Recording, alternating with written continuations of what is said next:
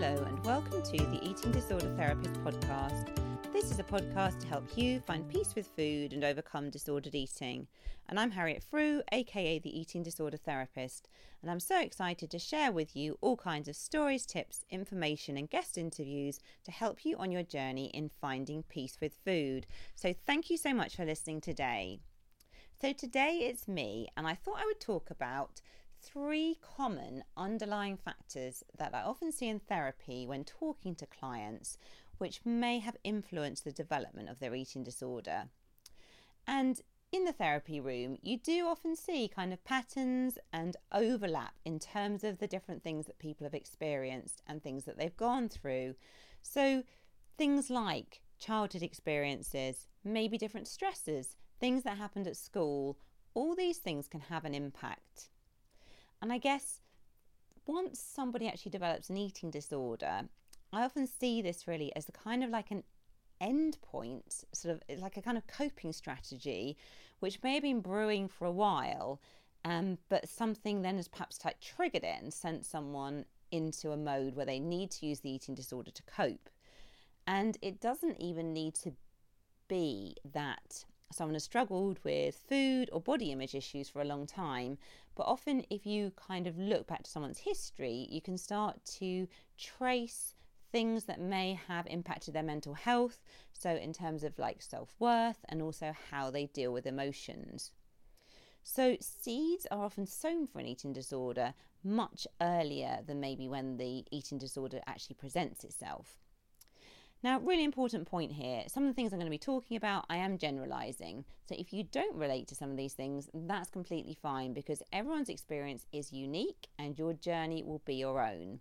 And I know myself that I don't actually relate to everything I'm talking about here, but these themes I'm talking about are ones that do regularly come up in the therapy room. So what are some common underlying factors that can influence the development of an eating disorder? So number 1, feeling different from others or feeling that you don't fit in.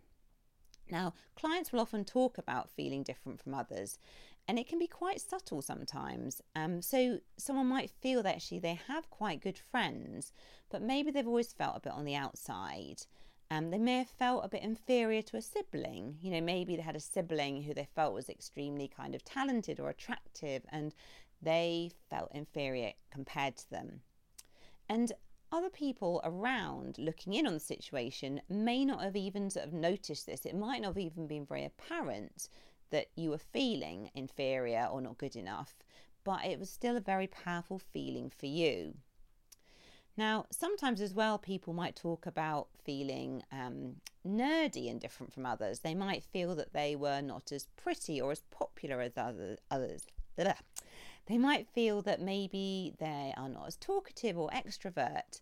And I guess it doesn't really matter what the thing is that you're comparing yourself against, but the theme is a perceived lack, something that you don't have that others have. So you end up feeling, I'm not good enough compared to them.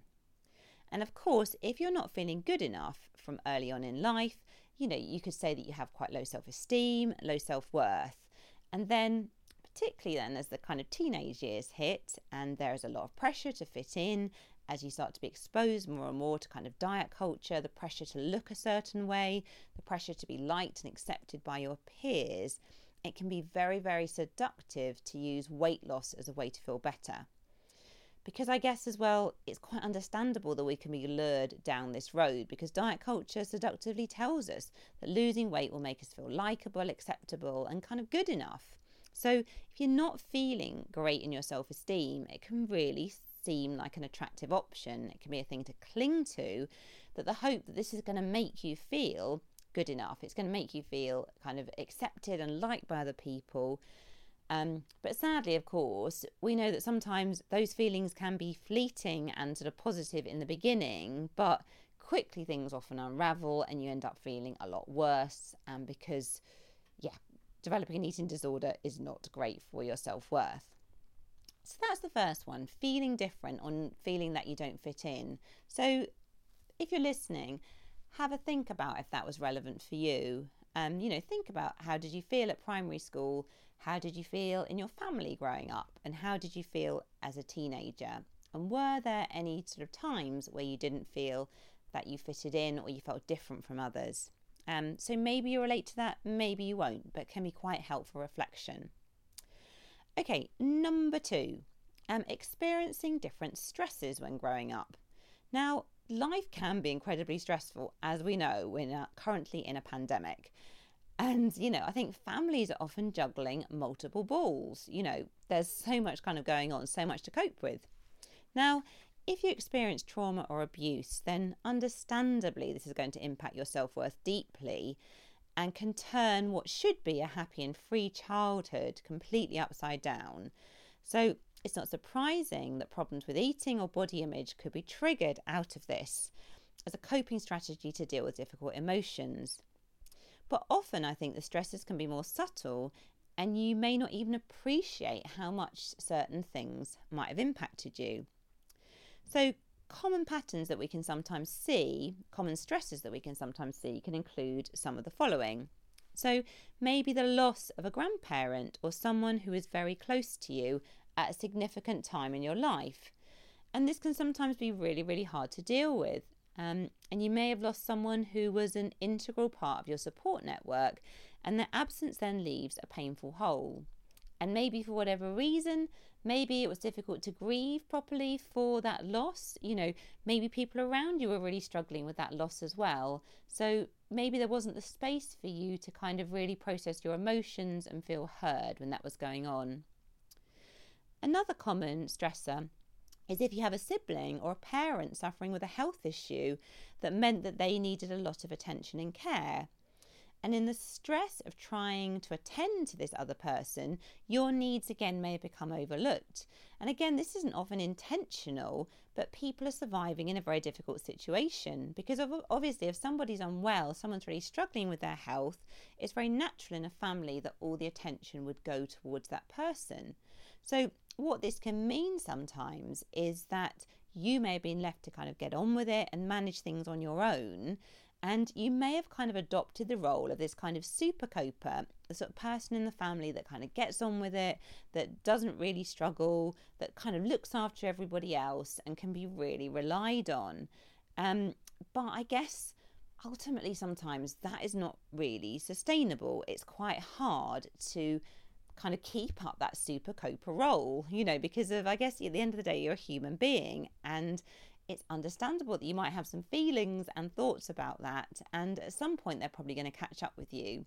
So again, that can be a time when the eating disorder kind of steps in as a bit of a coping strategy, because if life is quite out of control, it can be a thing to cling to, and it can be a thing to help you distract from emotions. Thirdly, there may have been a stress in the family through a major life event. For example, maybe divorce, moving house at a critical time in your schooling, or perhaps a parent being made redundant. Again, this can be extremely unsettling. And, you may have really picked up on a lot of the distress and upset of others around you. And you might have had to be quite strong, and you might have not wanted to kind of burden them with your emotions. So you kind of try to get on and cope. So understandably, if you experience a stressor in your life, it's understandably going to bring big emotions. So things like grief, sadness, loss, anger, guilt, shame. And if there's been a lot of stress going on, you may not have had a chance to express these feelings or even acknowledge that you have these feelings. So you may have been in this super coping mode, trying to keep a brave face, not wanting to cause anyone around you any more upset or burden those around you either. So you sort of kept your feelings to yourself and you tried to get on with it.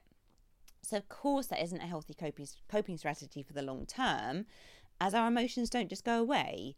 Again, this is when an eating disorder can develop. So in response to an external stress, the eating disorder can become a life raft to cling to. It offers a sense of control. When life is really out of control, it simplifies things and the bigger problems can then blur into the background. And again, that's quite an unconscious coping strategy, really. I don't think anyone ever wakes up one day and thinks, do you know what, I'm going to change my body, or I'm going to control what I eat to feel better. It's something that you kind of slip into doing, and it kind of becomes a habit. And it becomes, just something you do. It's not something you've consciously thought about. So that's the second one, experiencing some kind of stressor growing up. I suppose as well, I want to just say to anyone listening that, stresses happen in all our lives, and I don't want people to feel really scared or worried that if your family has gone through a big stressor or is going through a big stressor, that it means that your child or teenager is going to develop mental health problems, because that is not so. Because I think it's really quite complex. It's always a complex interplay of genetics, the environment, the sort of social support at the time, and every situation is very individual. And I think most of the time we are really doing the best we can at the time. Okay, final thing is if you have been a super achiever from early on. Now, this is particularly common for people that develop anorexia nervosa. Again, not true for everybody. So if you don't relate to this, please don't feel excluded or that you don't fit neatly into the kind of category, because everyone is different. But it's quite common sometimes that you may have been outstanding in some way.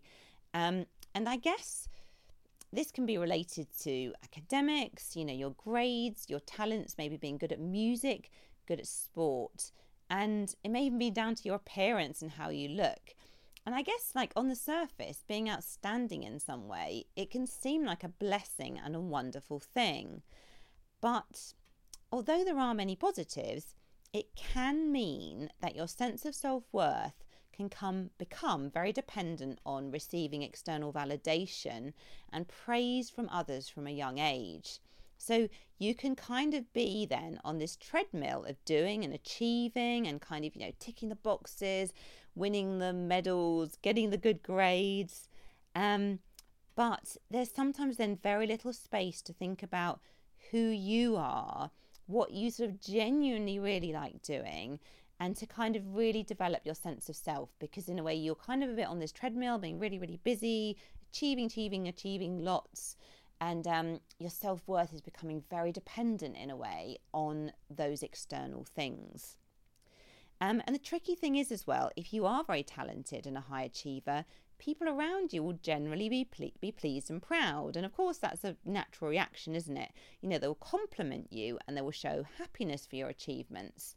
Now, this can be very positive, but if your whole sense of worth becomes very dependent on maintaining and also receiving this praise, then you can kind of get caught in this trap where you feel that you have to keep doing all the things to be good enough and acceptable.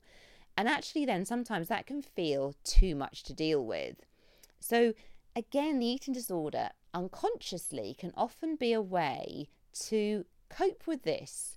And I think initially, sometimes losing weight and in controlling your body, controlling food, it becomes another way to excel and achieve, because, that can seem like a good thing to do. But it also can help you cope in other ways. So it can help you feel a sense of control in a world, again, where you're feeling out of control and overwhelmed by all the demands. Again, it can be a way to simplify life and distract from difficult emotions. And also, again, unconsciously, to escape the pressures of high achievement, being unwell can sometimes offer you a legitimate reason to get off this treadmill for a while.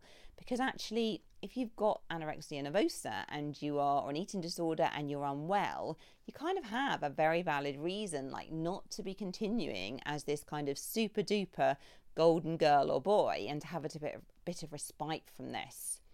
So again, see if that's something you relate to or not. And yeah, have a reflect, maybe journal on it, have a think about, some of the things that may have impacted you. So I hope this podcast episode has given you some things to think over and to just reflect on your own sort of personal triggers. So if you're not following me already, do seek me out on Instagram at the Eating Disorder Therapists. And if you're looking for more help and support in overcoming disordered eating and finding peace with food, do check out my online courses at theeatingdisordertherapist.co.uk. Thank you so much for listening, and I look forward to sharing another podcast episode with you very soon.